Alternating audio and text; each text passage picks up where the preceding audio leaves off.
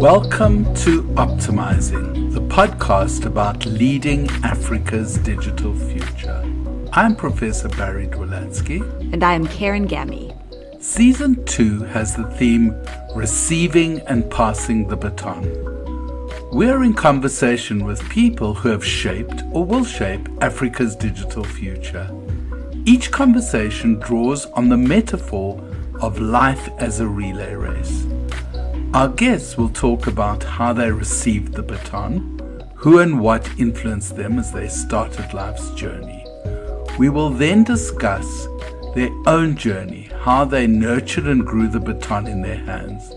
Finally, we will ask them about what it is that they will pass on to the next generation of leaders and experts. Today we are speaking to Chalitsi Marwala.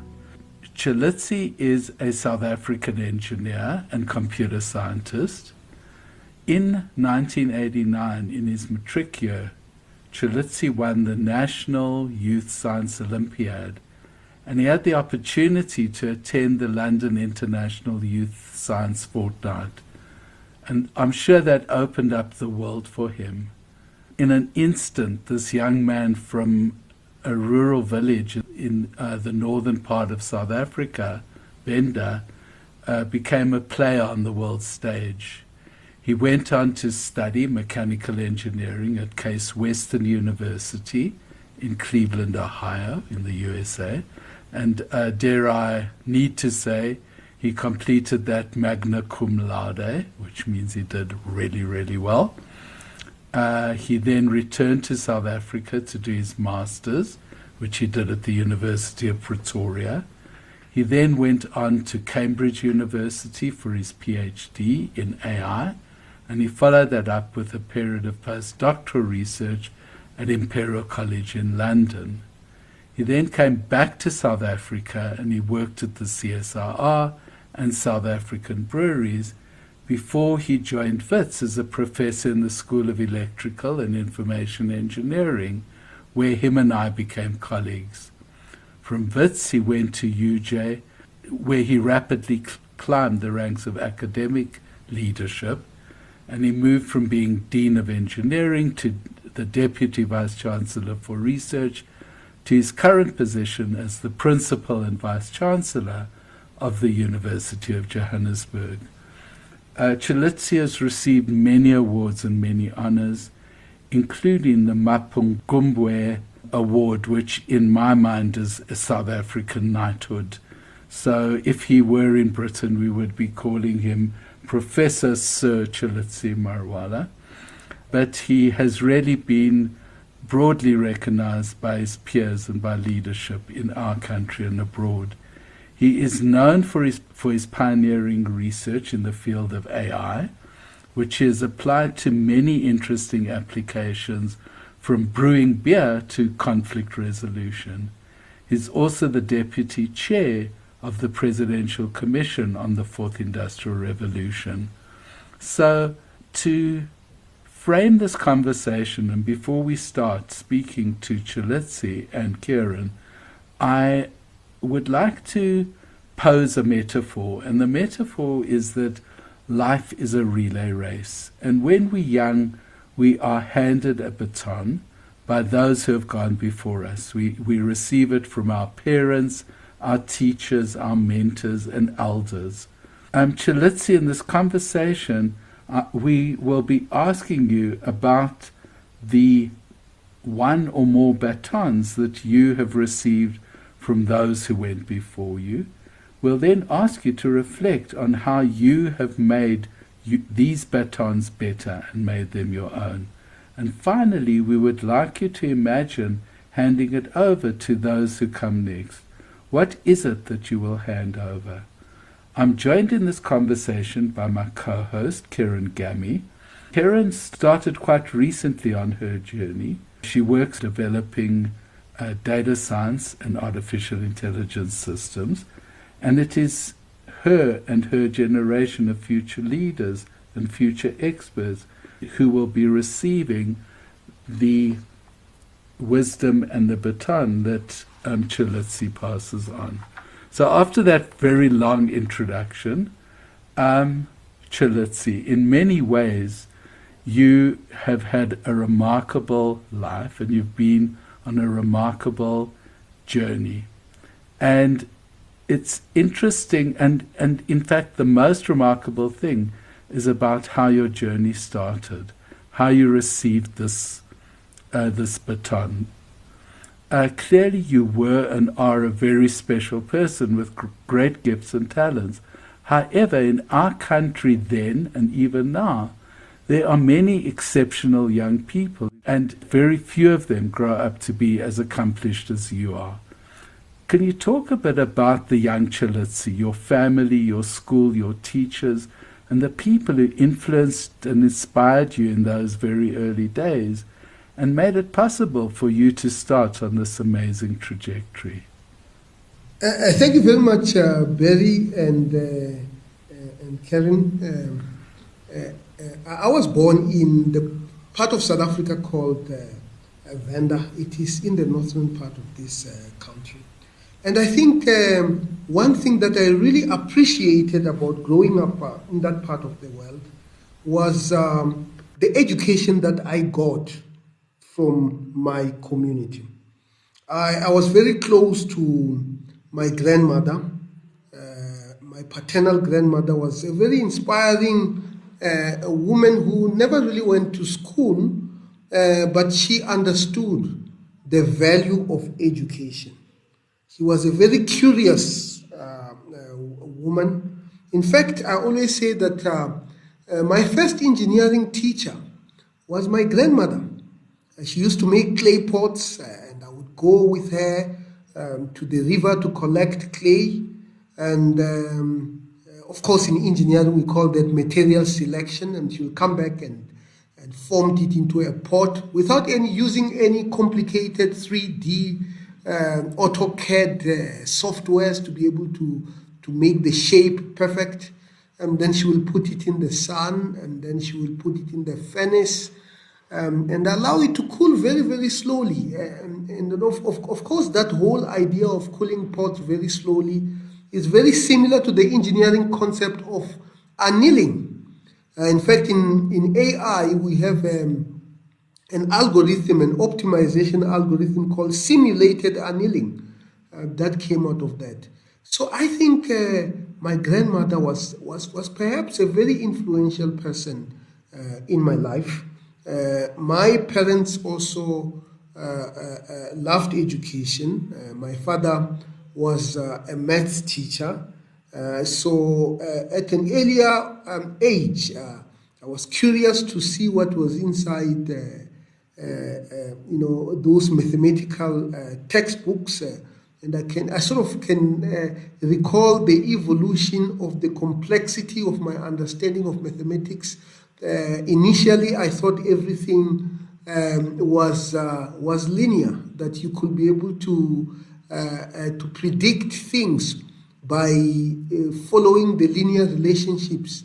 And of course, later on, when I learned about logarithms, I realized that things are not as linear. So, and then I went to high school in Toronto, a high school called Mbiri. Mbiri is actually quite a special school. It was a government school, but actually quite special. I always say that in my own class, which was not a very, very big class, maybe a class of 100 people, we produced an MIT researcher. We produced the editor of City Press. We produced one of the CEOs of Daimler. And I think, I was motivated by that. It was special in the sense that everybody was motivated. But certainly it is important as we structure our education system to make sure that we are able to motivate our young people. I was motivated by the classroom that I was in, by the people whom I was interacting with, and so on and so forth. And then finally, when I was finishing matric, I won the Science Olympiad.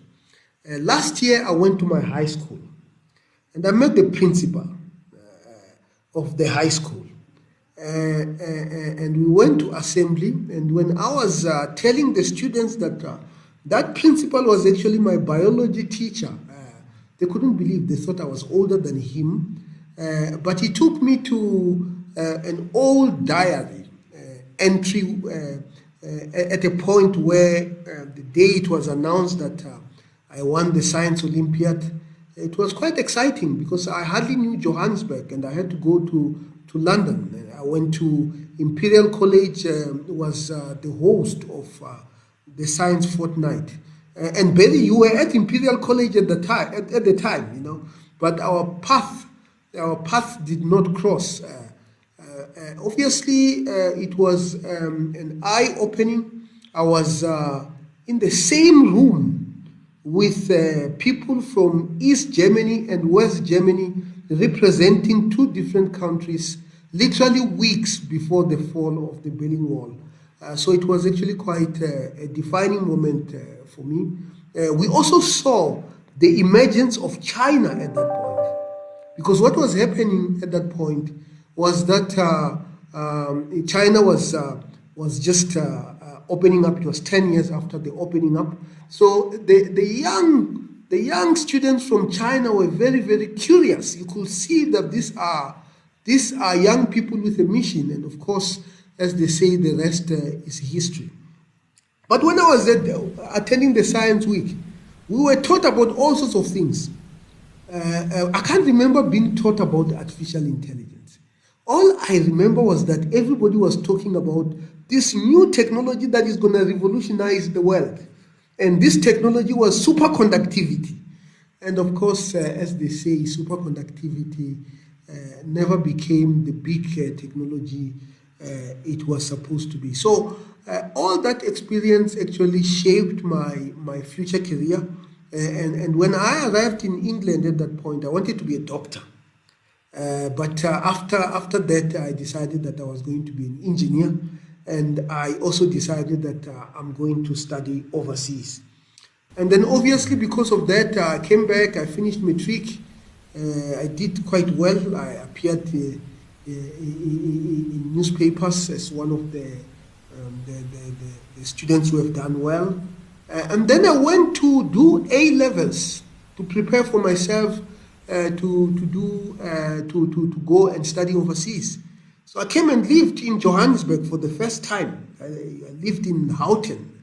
I was at St. John's College here in Houghton doing A-levels. And after that, I went to University of Cape Town for 6 months while I was waiting for the academic calendar in North America to open. Of course, I was not really sure whether I was gonna leave, because I was told about the scholarship around about March, and it took me quite a while to decide whether I should go to North America. Could I step in here? And I mean, it's such an interesting and inspirational story, and you did something quite unusual for South Africans generally, and that is to do your first degree overseas. And you went, as we've said, to the States. You went to a very good university in the States. But could you speak about your choice of going overseas to do your undergrad? Why did you make that choice rather than doing your first degree in South Africa? Well, I really enjoyed my time in England. I absolutely enjoyed visiting University of Cambridge and Oxford. They made us visit those two institutions, and I enjoyed, being at Imperial College next to the Science Museum. So when I came back from England, my mind was more or less set about wanting to study overseas. The options at that point that were available to study overseas was England, Canada, or United States. Then I went and watched a show called L.A. Law. I don't know whether you still remember that. Very well. And And that inspired you. and the accent was just something that I never really had never actually encountered. We take it for granted that if you were growing up in the 80s, you did not see the world as much as people today do. If you were growing up in Venda, there was not even any television. Certainly, we did not have television in our home. So it was actually quite spectacular. And the Americans who were attending the Science Forum, I would say they are showmen, because I've spent time in America. It's a very extrovert culture, It was impressive when you're sitting, you're coming from South Africa, you see these young people, they are very loud, and they actually speak their minds, So that is really the reason that made me choose to go to North America. And obviously, when I arrived in Ohio, it was actually a bit of a shock. There were only 3 South Africans at the university. One of them was quite coincidentally from my high school in Venda. It's amazing. A gentleman called Joseph Makari. There is a casino in Polokwane. He is one of the owners of that casino. And then there was Enos Banda, who later became the CEO of Eskom Enterprise. So it was and lots of Asians, because it was a period in which the Asian Tigers were sending lots of students to study in North America. So lots of students from Malaysia. I had many friends. One of my best friends was actually from Tokyo. So it was a life altering experience. And the second thing that I really would like to put forward, when I transferred from UCT, I understood how the engineering curriculum, mechanical engineering curriculum at UCT looks like. And then I arrived in North America, and things were not quite the same as what I saw in the curriculum at UCT. Of course, you will have common courses such as calculus. Here in South Africa, we call it mathematics, but it's basically the same. The big difference was that I was all of a sudden expected to take 12 semesters of human and social sciences as part of my curriculum. That was a big difference, and now I understand the value of studying psychology. When we talk about reinforcement learning in artificial intelligence, I always say that the first time I heard about reinforcement learning was actually in a psychology class.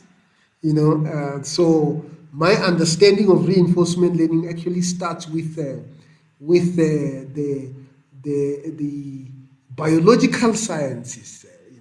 Pavlov and his dogs, and how he came up with the theory of motivation, and ultimately you motivate people through the concept of reward and punishment. So that was actually quite something that I absolutely enjoyed. Because in fact, quite interesting that Karen, my co-presenter, did her degree in Cape Town, also at UCT, and she did philosophy, and she's gone into artificial intelligence. And I don't know, Karen, if you want to talk about your transition from humanities into AI. Yes. Hi. Firstly, hi, Prof. It's really cool to have you on this podcast. I've seen a couple of your talks. It's always really, really cool. So this is super dope. I'm excited.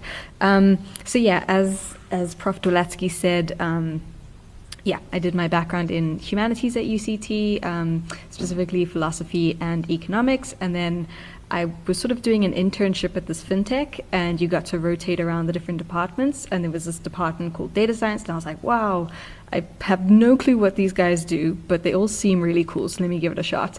And I felt like in the first week and a half, I was like, oh my goodness, this is basically philosophy, except you don't just have to think in abstraction, you can actually have a meaningful kind of output in the form of code or whatever. And I was like, that's super, super cool.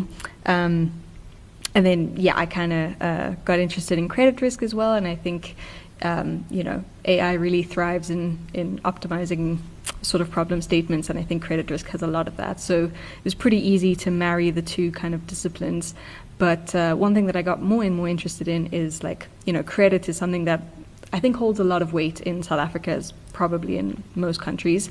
But there's such a kind of tenuous relationship with it, and it means that you have to be really careful about the models that you design, even if they're super sophisticated and algorithmically enticing. There's an ethical impact to that.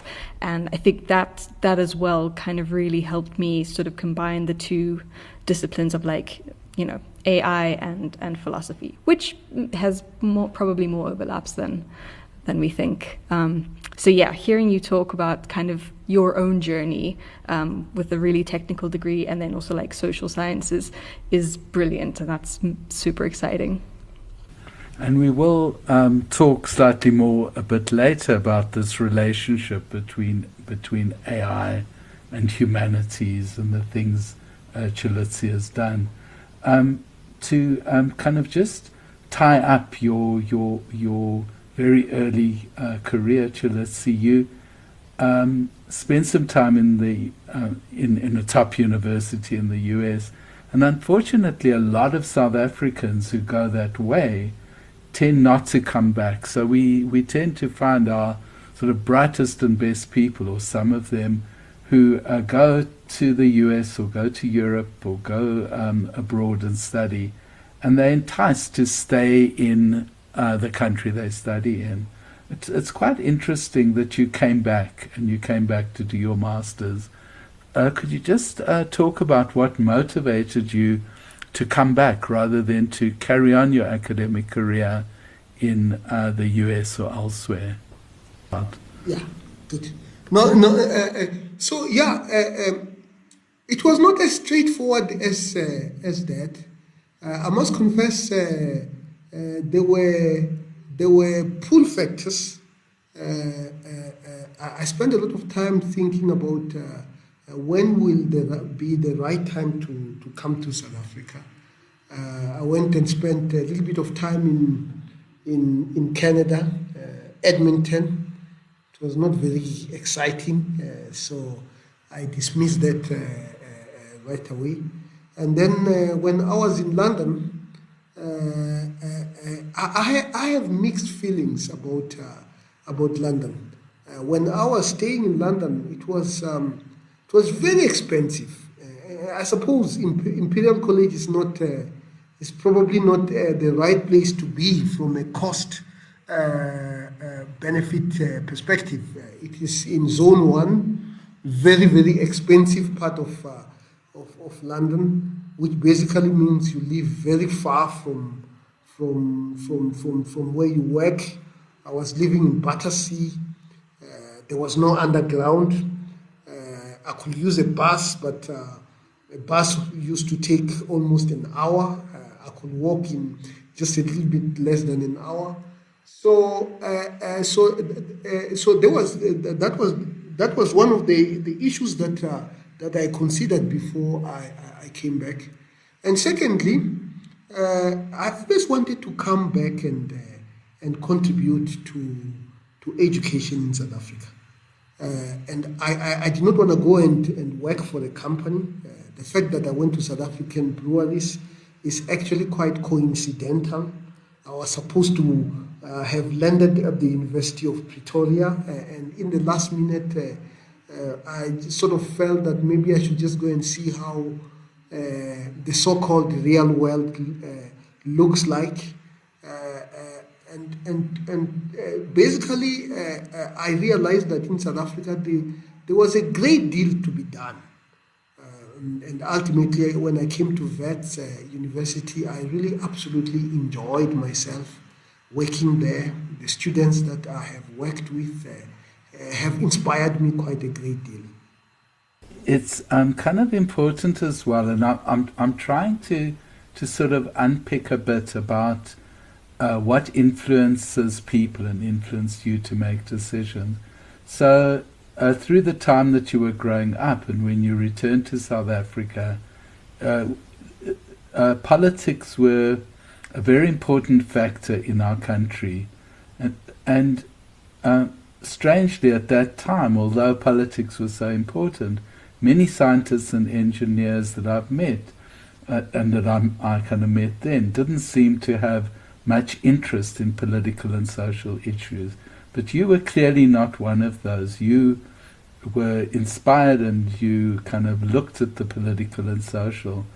And in terms of who influenced you, who were your influences to kind of make you unlike other engineers and scientists? Was it the fact that you did humanities courses in the States, or were there other forces in your life that made you become a sort of political and social animal and not just an engineer and scientist? I think it's a combination of a number of things. Firstly, I was genuinely quite curious. I really was genuinely quite curious. And I went and took, and now when I think about it, I was quite ambitious in the sort of courses that I took. I took all my summer classes. It's only one summer that I did not take any classes. So I ended up I was supposed to graduate with 131 credits. And I think I ended up graduating with 161 credits. And some of the courses that I took, for example, I thought I took 2 acting classes. When I went to my transcript, I realized that I actually took 3 acting classes. I took 2 psychology classes. I took 2 history classes, history of South Africa and history and philosophy of science. Quite coincidentally, I am reading a book that I read as an undergraduate student right now. The Structure of Scientific Revolution by Thomas Kuhn was a prescribed book there. And I ended up taking economics as my minor. I took 7 economic classes. And I think the diversity of courses that I took would have contributed to my liking of complex problems. And many of the complex problems, I see them in human and social sciences. Because precision is not quite there. You don't measure behavior. It's not as easy to measure behavior as compared to measuring the vibration of a structure, for example.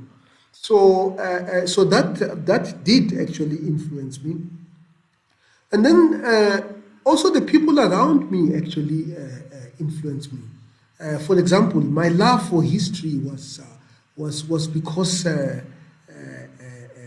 one of my neighbors used to ask me to walk with him, and he's going to be explaining to me about history. Not too long ago, I hosted a gentleman called Dr. Mukwebo here at the University of Johannesburg.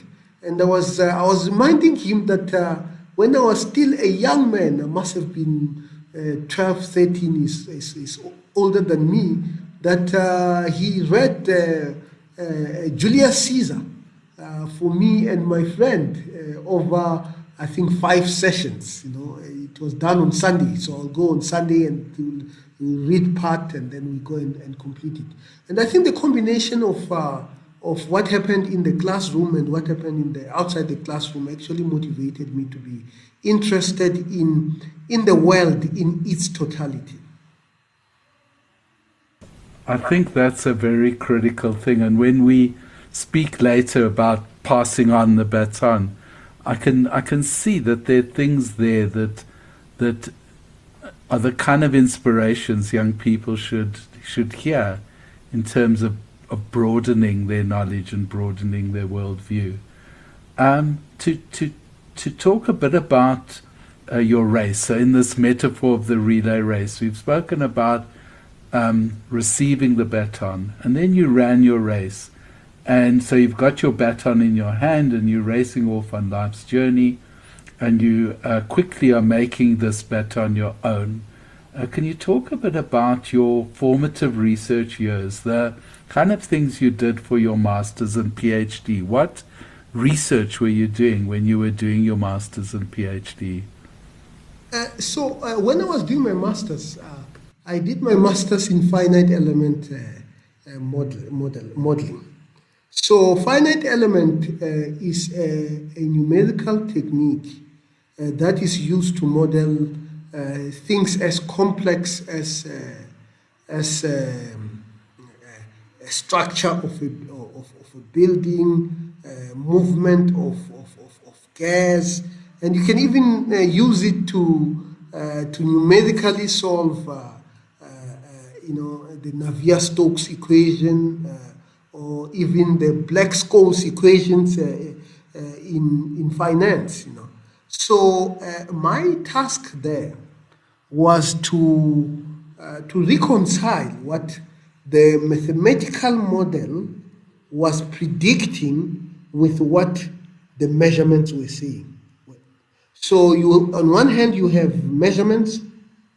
On the other hand, you have prediction from a mathematical computer software model.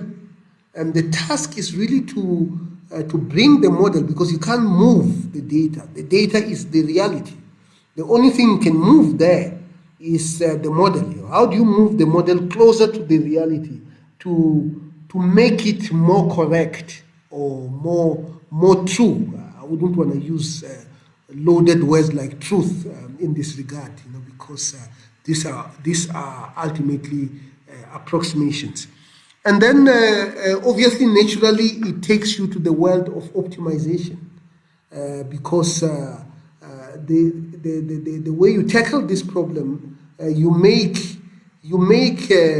the things you are not sure about, the variables you are not sure about, subjects to an optimization process. And the objective of that optimization process is to bring your mathematical model to your experimental data. And then when I went to do a PhD, now artificial intelligence, quite coincidentally, is also about that. You have a mathematical model on one hand, and you have your observation, which is your data. And what you want to do is to make your mathematical model reflect the distribution of your data as much as possible. So again, that is why when you do artificial intelligence, just like when I was doing model updating in finite element analysis, the common thread there is some optimization process. In fact, we use the same optimization process, whether it is gradient descent, whether it's conjugate gradient method. All these things are actually quite common. The only difference there is that in finite element model, you can claim that the models are physically realistic because you use Newton's laws of motion to actually derive the mathematical model, whereas in a deep learning architecture, it is a statistical model that is not derived from any form of reality. It works. It can be able to predict the data. So this is how I actually ended up in AI. And then when I came to do a postdoc at Imperial College, we were working on how do we make software agents intelligent and adaptive. At that point, they did not want us to use the word software agents. I met Philippe, my postdoctoral supervisor, and I was reminding him that the European Union used to be very angry if we used the word agent. And the reason why they did not want to use the word agent was because the Americans were using the word agent, and they invented their own word called infohabitat. You can see it was not a psychologist who came up with the word infohabitat. It's even difficult to pronounce it. And if something is difficult to pronounce it, then it's not going to be used. I went and searched for the word infohabitant on the internet, and I can see my writings. It looks like it never got any legs. It never went anywhere. So that is really my research career. So that is how I came to the field of artificial intelligence. And in fact, very interestingly, my time at Imperial College, which sort of overlapped with you being there as this young post-matriculant visiting London for the first time, and it was towards the end of my time in the UK. But the program I was working on at Imperial was called the PROPE Group, and we were looking at applying optimal control theory to the world of macroeconomic policy formulation. And we used these big macroeconomic models. And the interesting thing about those models is that they couldn't model human behavior, because humans obviously are kind of watching the policies and changing their behavior to beat the control. So the control system is always fighting the model. And it was a very interesting case. And we looked at some of the game theory ideas in terms of not just applying control theory, but looking at competitive games. So there were some obvious overlaps there. Karen, what would you, in terms of hearing Cheletsi's research background and the things he's been talking about, and looking at your career as it now formulates, what would you kind of think about the comparisons, and have you got anything to say? Yeah, so thank you. I've kind of just had my jaw on the floor just listening to sort of the research and the things that you were interested in. And I guess it's interesting to me that you did your master's in sort of the finite element modeling and stuff, which is a really, really deeply technical kind of technique in structural mechanics or whatever, and yet you had this very clear curiosity towards the social side of things. And so I'm wondering kind of, especially now that I think the AI community is trying to be more intentional about ethics and the stuff that gets built and scaled, I'm kind of wondering a little bit what your social side of AI was like while you were doing this research.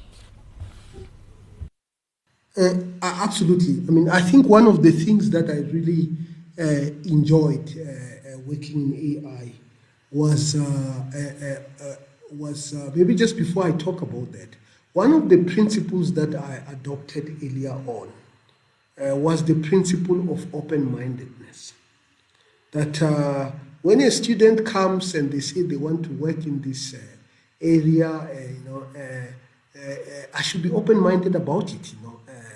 As long as it has academic merit. So as a result, and I have supervised, I was actually just counting, I've supervised 30 PhDs and 50 master's students to completion, which is actually quite a huge number, Yeah, that is very impressive. And many of it actually at Wits University. And the span of the work, I mean, economics is quite natural because I took 7 economic classes when I was an undergraduate. So I think I know enough, certainly enough basic economics to be able to work quite attentively on. So I've spent a lot of time working in economics. 2 years back, I wrote a book. I co-wrote it with my student who was my master student at Wits. I'm not too sure whether, Bill, you still remember a gentleman called Ivan Hewitz. Yes, very well. He did a master's with me at Wits on teaching a computer to learn how to bluff. You have to be open-minded to work on a topic like that. And then when I moved to University of Johannesburg, he followed to come and do a PhD, which he completed it in portfolio theory, which is very more finance. Markowitz won a Nobel Prize for that.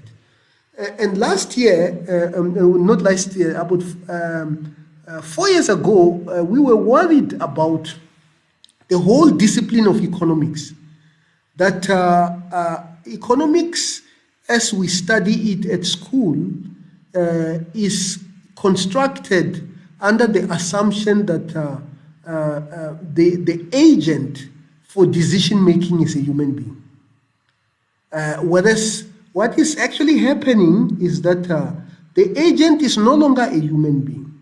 It's at best a combination of a human being and a machine. And we were saying, what does this thing actually do to the whole field of economics? And we took about 15 subjects, many of them that won a Nobel Prize. For example, demand and supply. What happens to that demand and supply curve that we are taught when we get into economics? And the answer is very simple.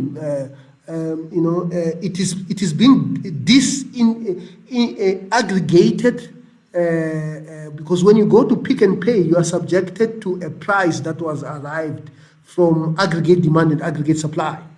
Whereas if you go to an Amazon platform, you are subjected to your own, maybe aggregate supply, but certainly the demand is your own individual demand curve. And that is why for the same product, people pay different prices. So you have the individualization of the demand curve and ultimately of price. And then you can go on to mechanism design, you can go on to rationality, and so on and so forth. And then the other area that I got into, I was introduced to this area by Monica Lagaccio. She is a political scientist from Lecce in Italy, and she said, can we use AI to be able to make interstate conflict predictions? And we did this, and we wrote a book, which we still don't know why, but the Chinese military academy actually translated it into Mandarin. I often wonder how they reformulate words in the manuscript about democracy. It will be very interesting to know how they reformulate it so that the people in China are able to understand. As you know, their political system is quite different. And then so basically the areas which I really have worked on are areas that I've been passionate about. So I became passionate about big issues of conflict. I spent a lot of time working with David Rubin, who introduced me to biomedical engineering. So I would have spent a lot of time applying AI to designing artificial larynx or in prediction of pulmonary embolism and so on and so forth. So it was also open-mindedness when students come, open-mindedness in collaborating with people you wouldn't traditionally collaborate with because they are almost from a separate discipline than yours. And I think my very multidisciplinary undergraduate training had a huge contribution towards that mindset. So that's really fascinating, and that leads us to the next thing that I wanted to discuss, and it's really kind of pretty nearly bringing us up to where you are now. And you are currently the Deputy Chair of the Presidential Commission on the Fourth Industrial Revolution. And in the past couple of years, you've become best known for your engagement around the conversations around 4IR.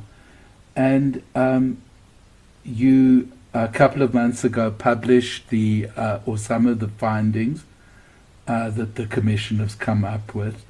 And for those of you those of the listeners that haven't really heard what the Commission is proposing, could you just maybe speak about some of the things that you are recommending to the President in terms of preparing for the Fourth Industrial Revolution? No, thanks. I think the issue of the Fourth Industrial Revolution is obviously something that I have become very interested in over the last few years. And of course, artificial intelligence is at the heart of the Fourth Industrial Revolution. So we as the Commission, when we came together to come up with recommendations, I was actually quite I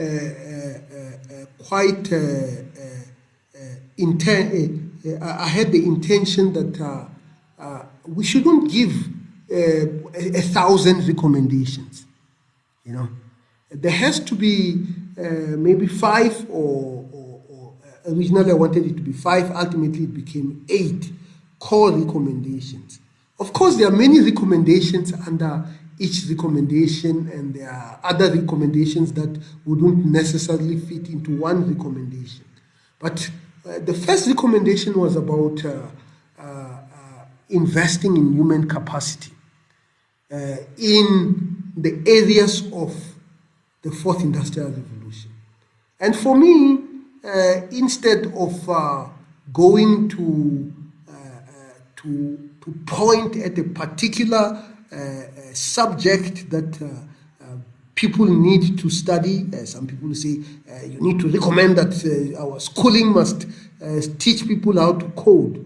I wanted to focus on the core skills that you would need in order to be able to master these technologies and the developments around the Fourth Industrial Revolution. Computational thinking, for example, ability to think logically, especially given the fact that in the schooling system, we do not have a single subject that you can call logic, that teaches you to think logically directly.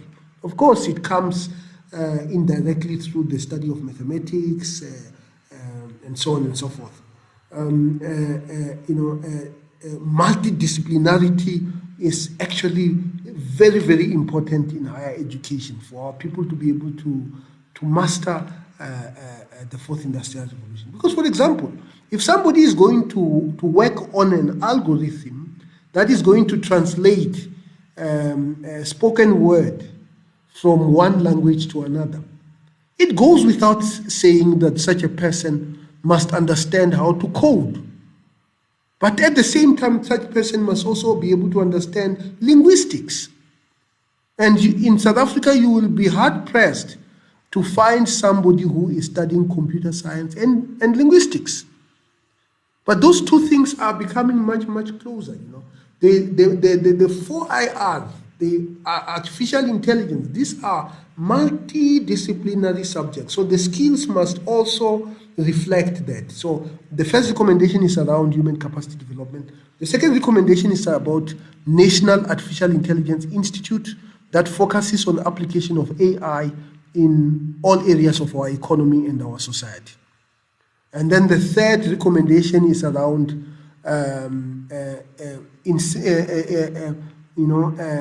creating a platform for advanced manufacturing through the adoption of the technologies of the Fourth Industrial Revolution, whether it is 3D printing, whether it is artificial intelligence, Internet of Things.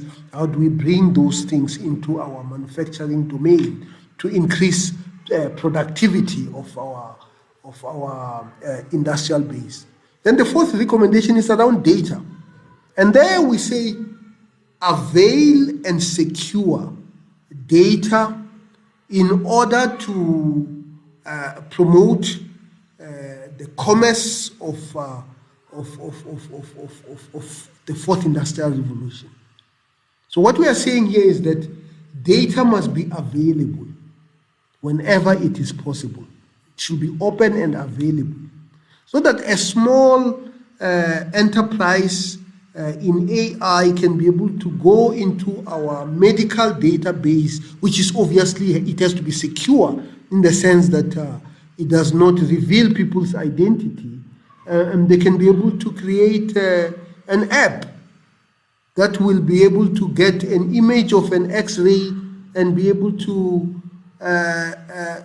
diagnose whether somebody has pulmonary embolism or not, for the doctor to be able to to have a much more reliable device doing that. And then the fifth recommendation is around incentivizing the adoption of these technologies. I think one of the American economists, I can't remember, I think it is Robert Shiller, who was once asked to, could you explain the whole of economics in one word? And his answer was incentives. Because if you have incentives, you'll have demand and supply.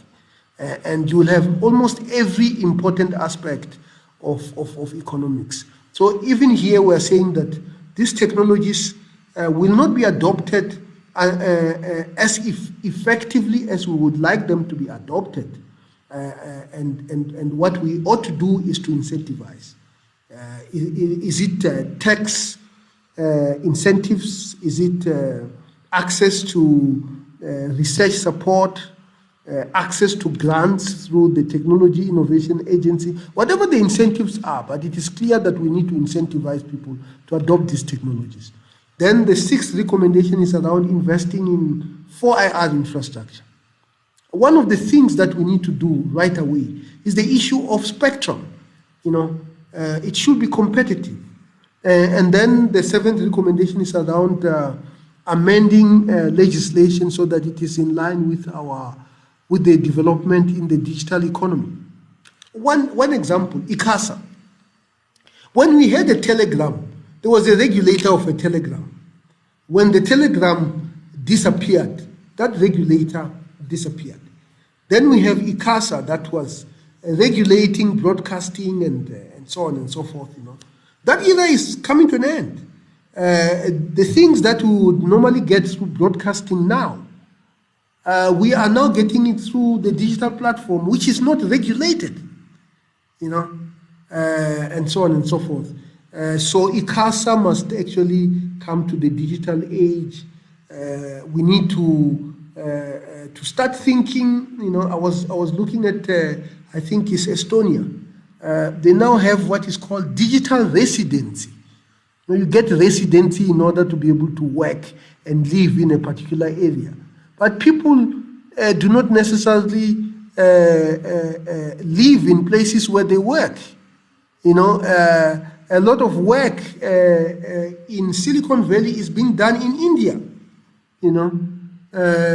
So in many ways, it is outsourcing, but the other way of doing it is to give such people digital residency so that they are able to work through the cloud, obviously, in Silicon Valley. And then the last recommendation is around implementation. And on implementation, the role of non-state actors cannot be emphasized enough. Because in South Africa, like in many other parts of the world, there is more knowledge about the technologies of the fourth industrial revolution in private hands than in public hands. So it goes without saying that if you expect the public sector to be able to carry any of these recommendations, it is going to fail. It will only succeed if the role of private actors is actually elevated. In fact, it is elevated higher than the role of the public sector. My views is that the public sector must set the scene, must create the environment, and then the private sector must do the work.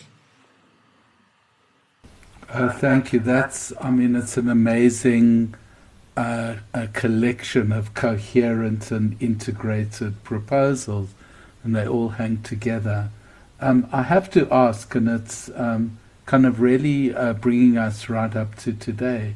So does the experience of the COVID pandemic, and people are saying that due to the pandemic, digital transformation has been accelerated, and a lot of the intentions or the expectations around 4IR are now being kind of activated through COVID. But in terms of what we're seeing around COVID, would you say any of the recommendations of the Commission, which reported prior to the pandemic, would change? Has there been any new thinking around where we should be going in the post-COVID world?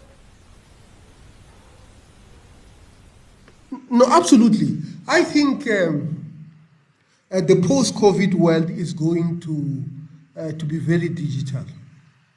And naturally, if it is going to be digital, our recommendation around data is going to become very, very important.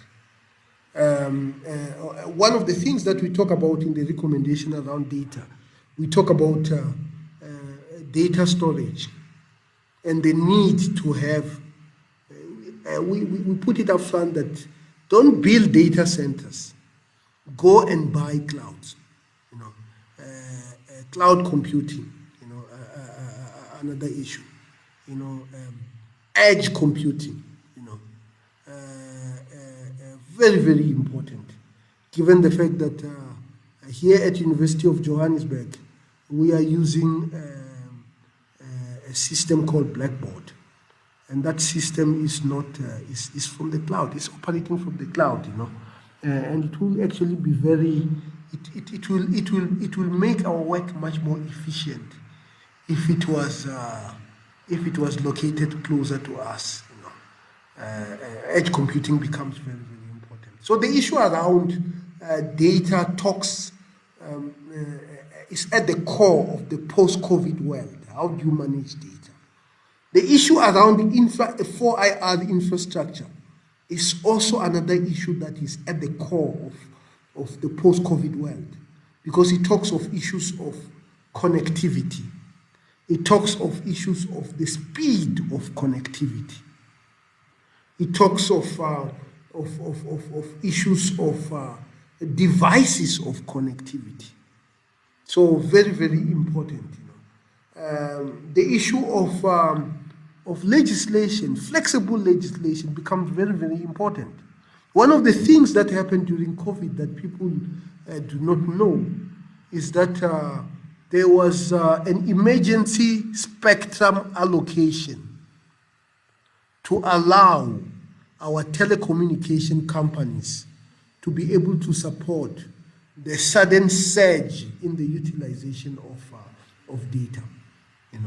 Very, very important. So the issue of flexible regime to be able to meet the needs depending on what it is very, very important.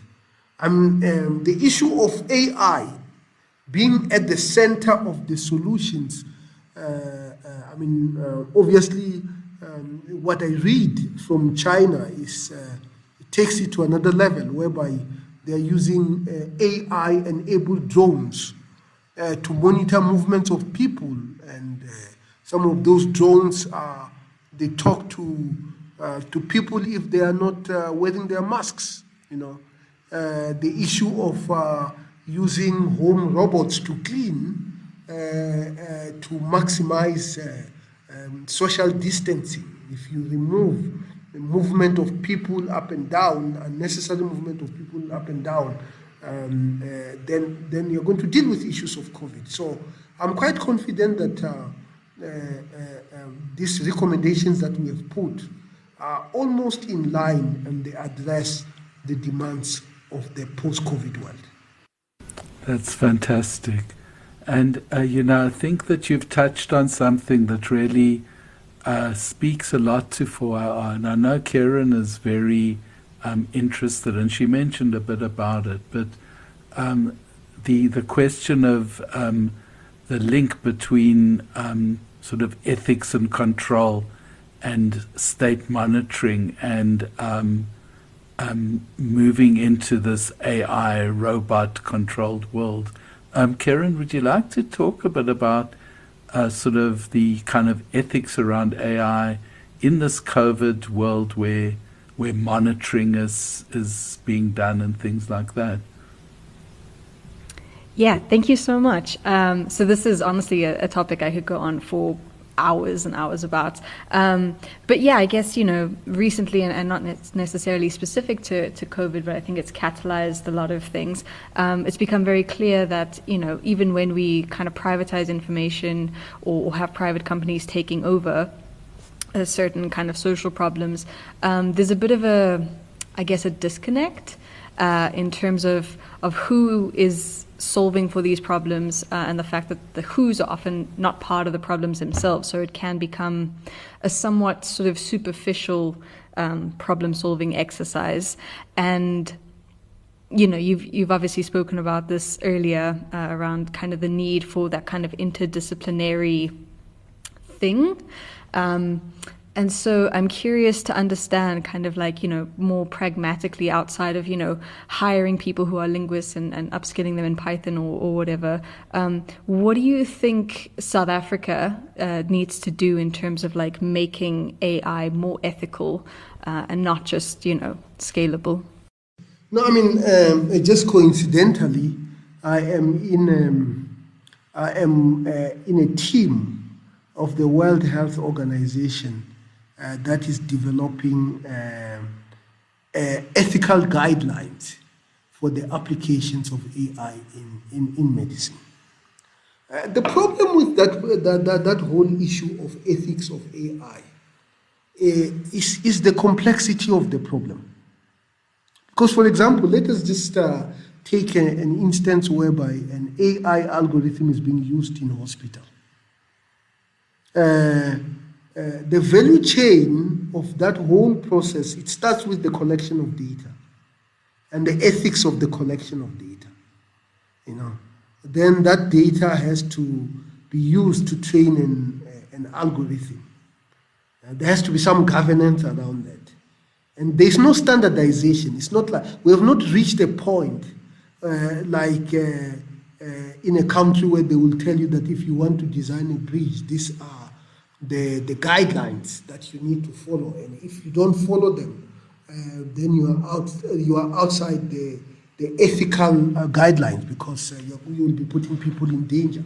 We have not reached that point, and then at the end you have the user, and in this instance is a doctor. So when something goes wrong, you don't really know where the source of the problem is. Not clear where the source of the problem is. And the identification of the source of problem in many ways is an inverse problem, which basically means it is not unique. It has multiple solutions, so you will not know which solution is which. Just a few weeks back, I think 2 weeks back, I wrote an article on Sunday Times about the use of AI to deal with the issue of corruption. And one of my academics, Professor Jane Duncan, responded in last Sunday to my article, basically saying that getting AI to become a judge in a court of law is a step too far, because AI can be biased. And then and what we don't understand, what we need to start taking into account is that the human judges are actually also biased. I read a study, I think it was in Israel, where they were saying that judges are much harsher after lunch than before lunch. And the explanation is probably because they are hungry or they are in a rush to go and eat and so on and so forth. So, the ethics of AI are similar, maybe a little bit more complicated than the ethics of human beings. The good thing is that I think the ethics of AI is easier to fix than ethics of human beings. We know that algorithms discriminate because their data is not representative enough. And we can be able to make sure that before we deploy an AI system, it has to be able to meet the representativity criteria, But so you can fix it. But if it was a human being, you wouldn't be able to fix it, So, and then lastly, we need to invest in the skills of people who study the ethics of AI. It's not clear, if you look at the grants that are going to AI, and you look at the proportion of grants that go to the ethical part of AI, as compared to the grants that go to the commercial aspect of AI, you can't even compare the two.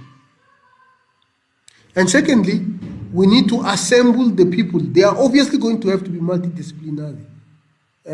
Ideally, you want somebody who understands ethics in its traditional form, but also at the same time understands technology. And that does not come easy. What it means as educators, we need to start creating new types of areas of specialization. Here at the University of Johannesburg, I know, Barry, your son studied a course called PPE, Politics, Philosophy, and Economics.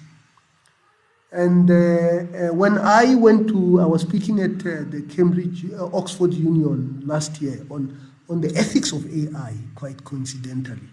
And it got to my mind that PPE is an excellent qualification.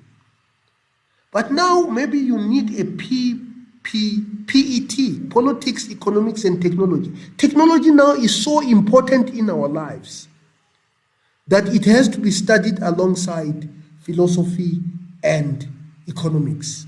And once we start shifting towards infusing technology into whether it is PPE, whether it is law, then we shall actually be able to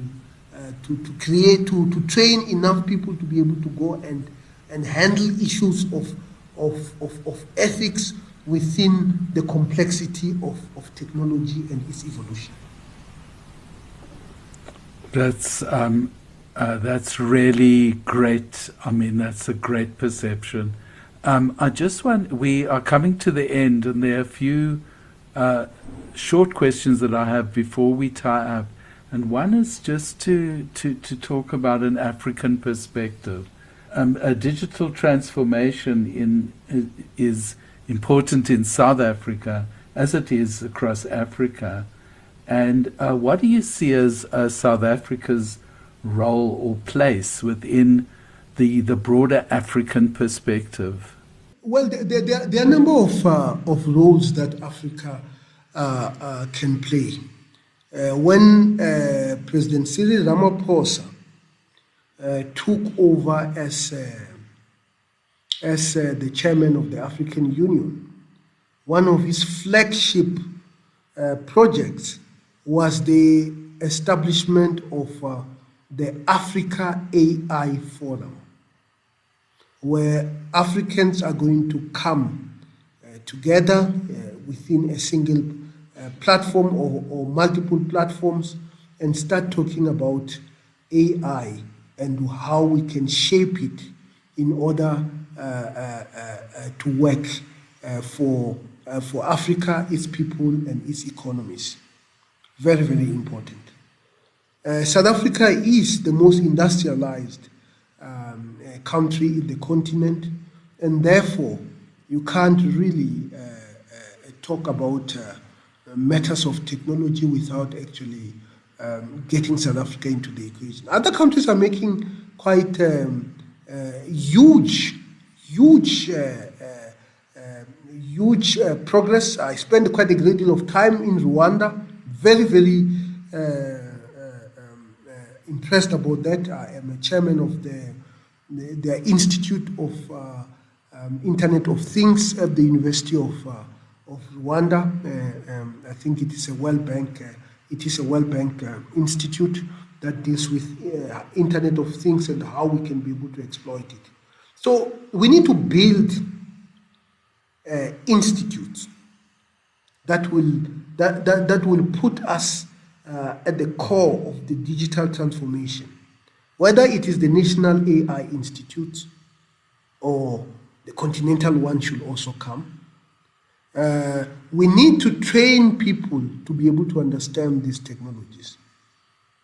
Again, education on technology is very important across the board.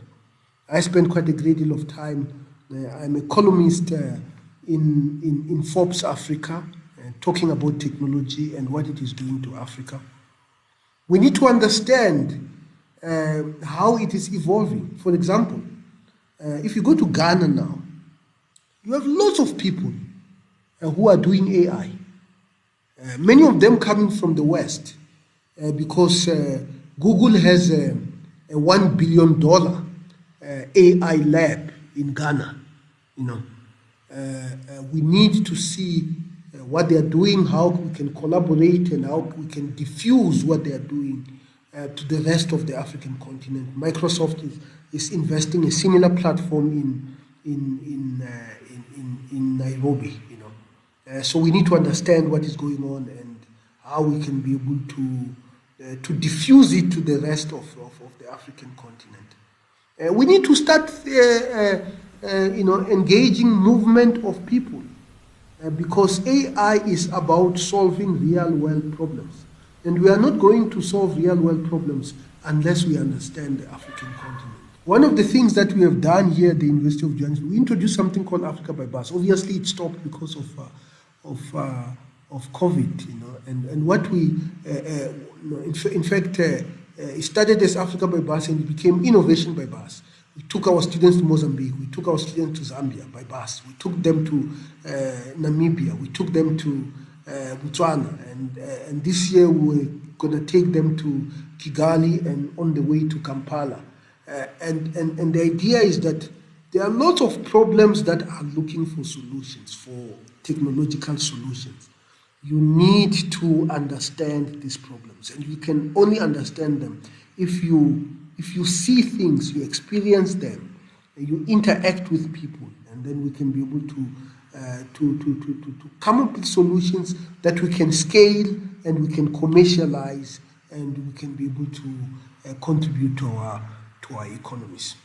Thank you. That's a wonderful answer, and it really gives a grand view of where your journey has taken you and your eminent position on the African continent in the field of, the broad field of AI, and then in your specializations.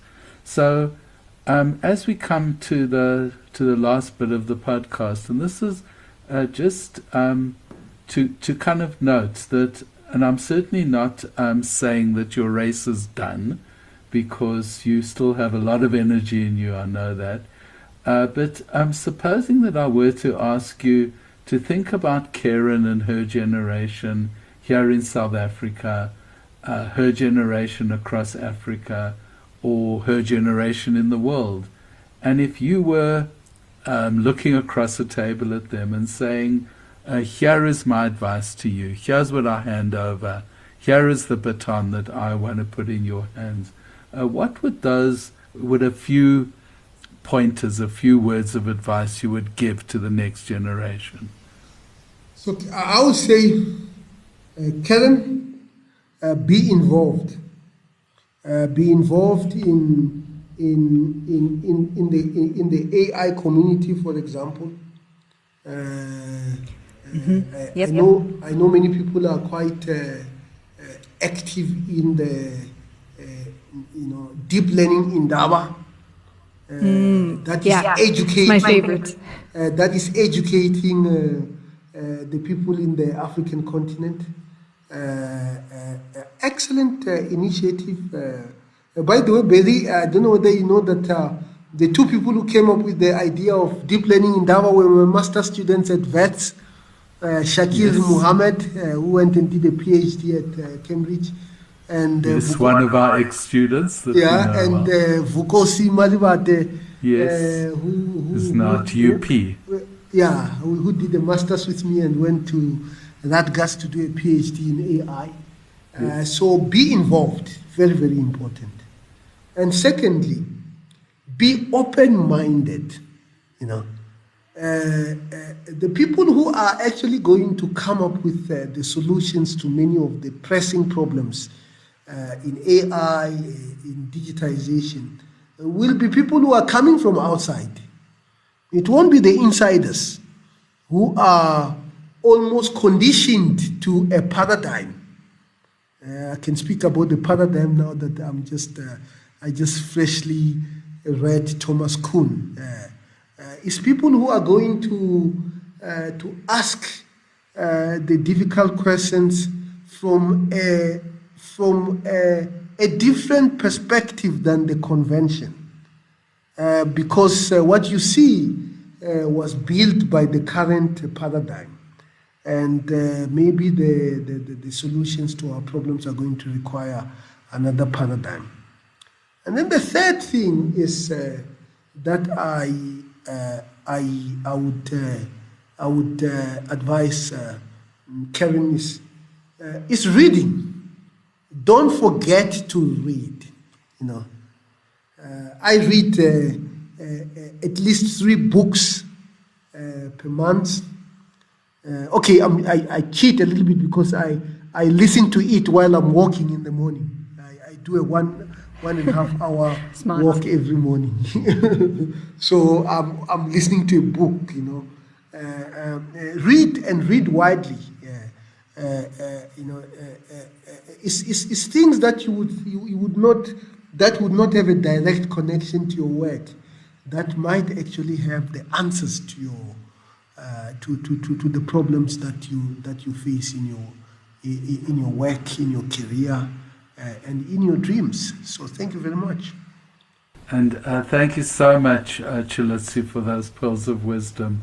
And, if I just have to look at your life and look at what you've done, and it's been clear to me from the day I met you that you're a multidimensional human being, that you what we used to call a polymath. I don't know if they still use that wonderful word, but a person who really looks at the world from every angle. And you told me recently that you did acting classes. You mentioned it again. And it really fits, you kind of really step out of your box and do other things, and you carry on doing that. So thank you so much for being part of this conversation, and also thanks for joining us on the podcast and giving of your time.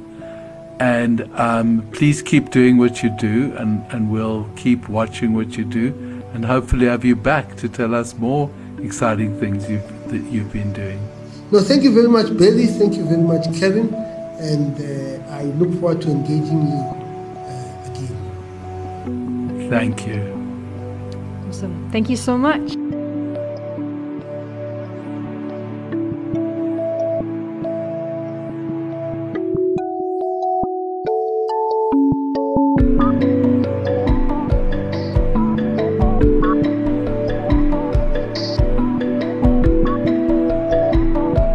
This podcast is a Grand Geeks production. It is produced by Professor Barry Dwalatsky and edited by Evan Wigdorowicz. It is presented by Professor Barry Dwalatsky and Karen Gammy. Music is done by Callum Cool and logo designed by Evan Wigdorowicz. The companion website is at www.softwareengineer.org.za.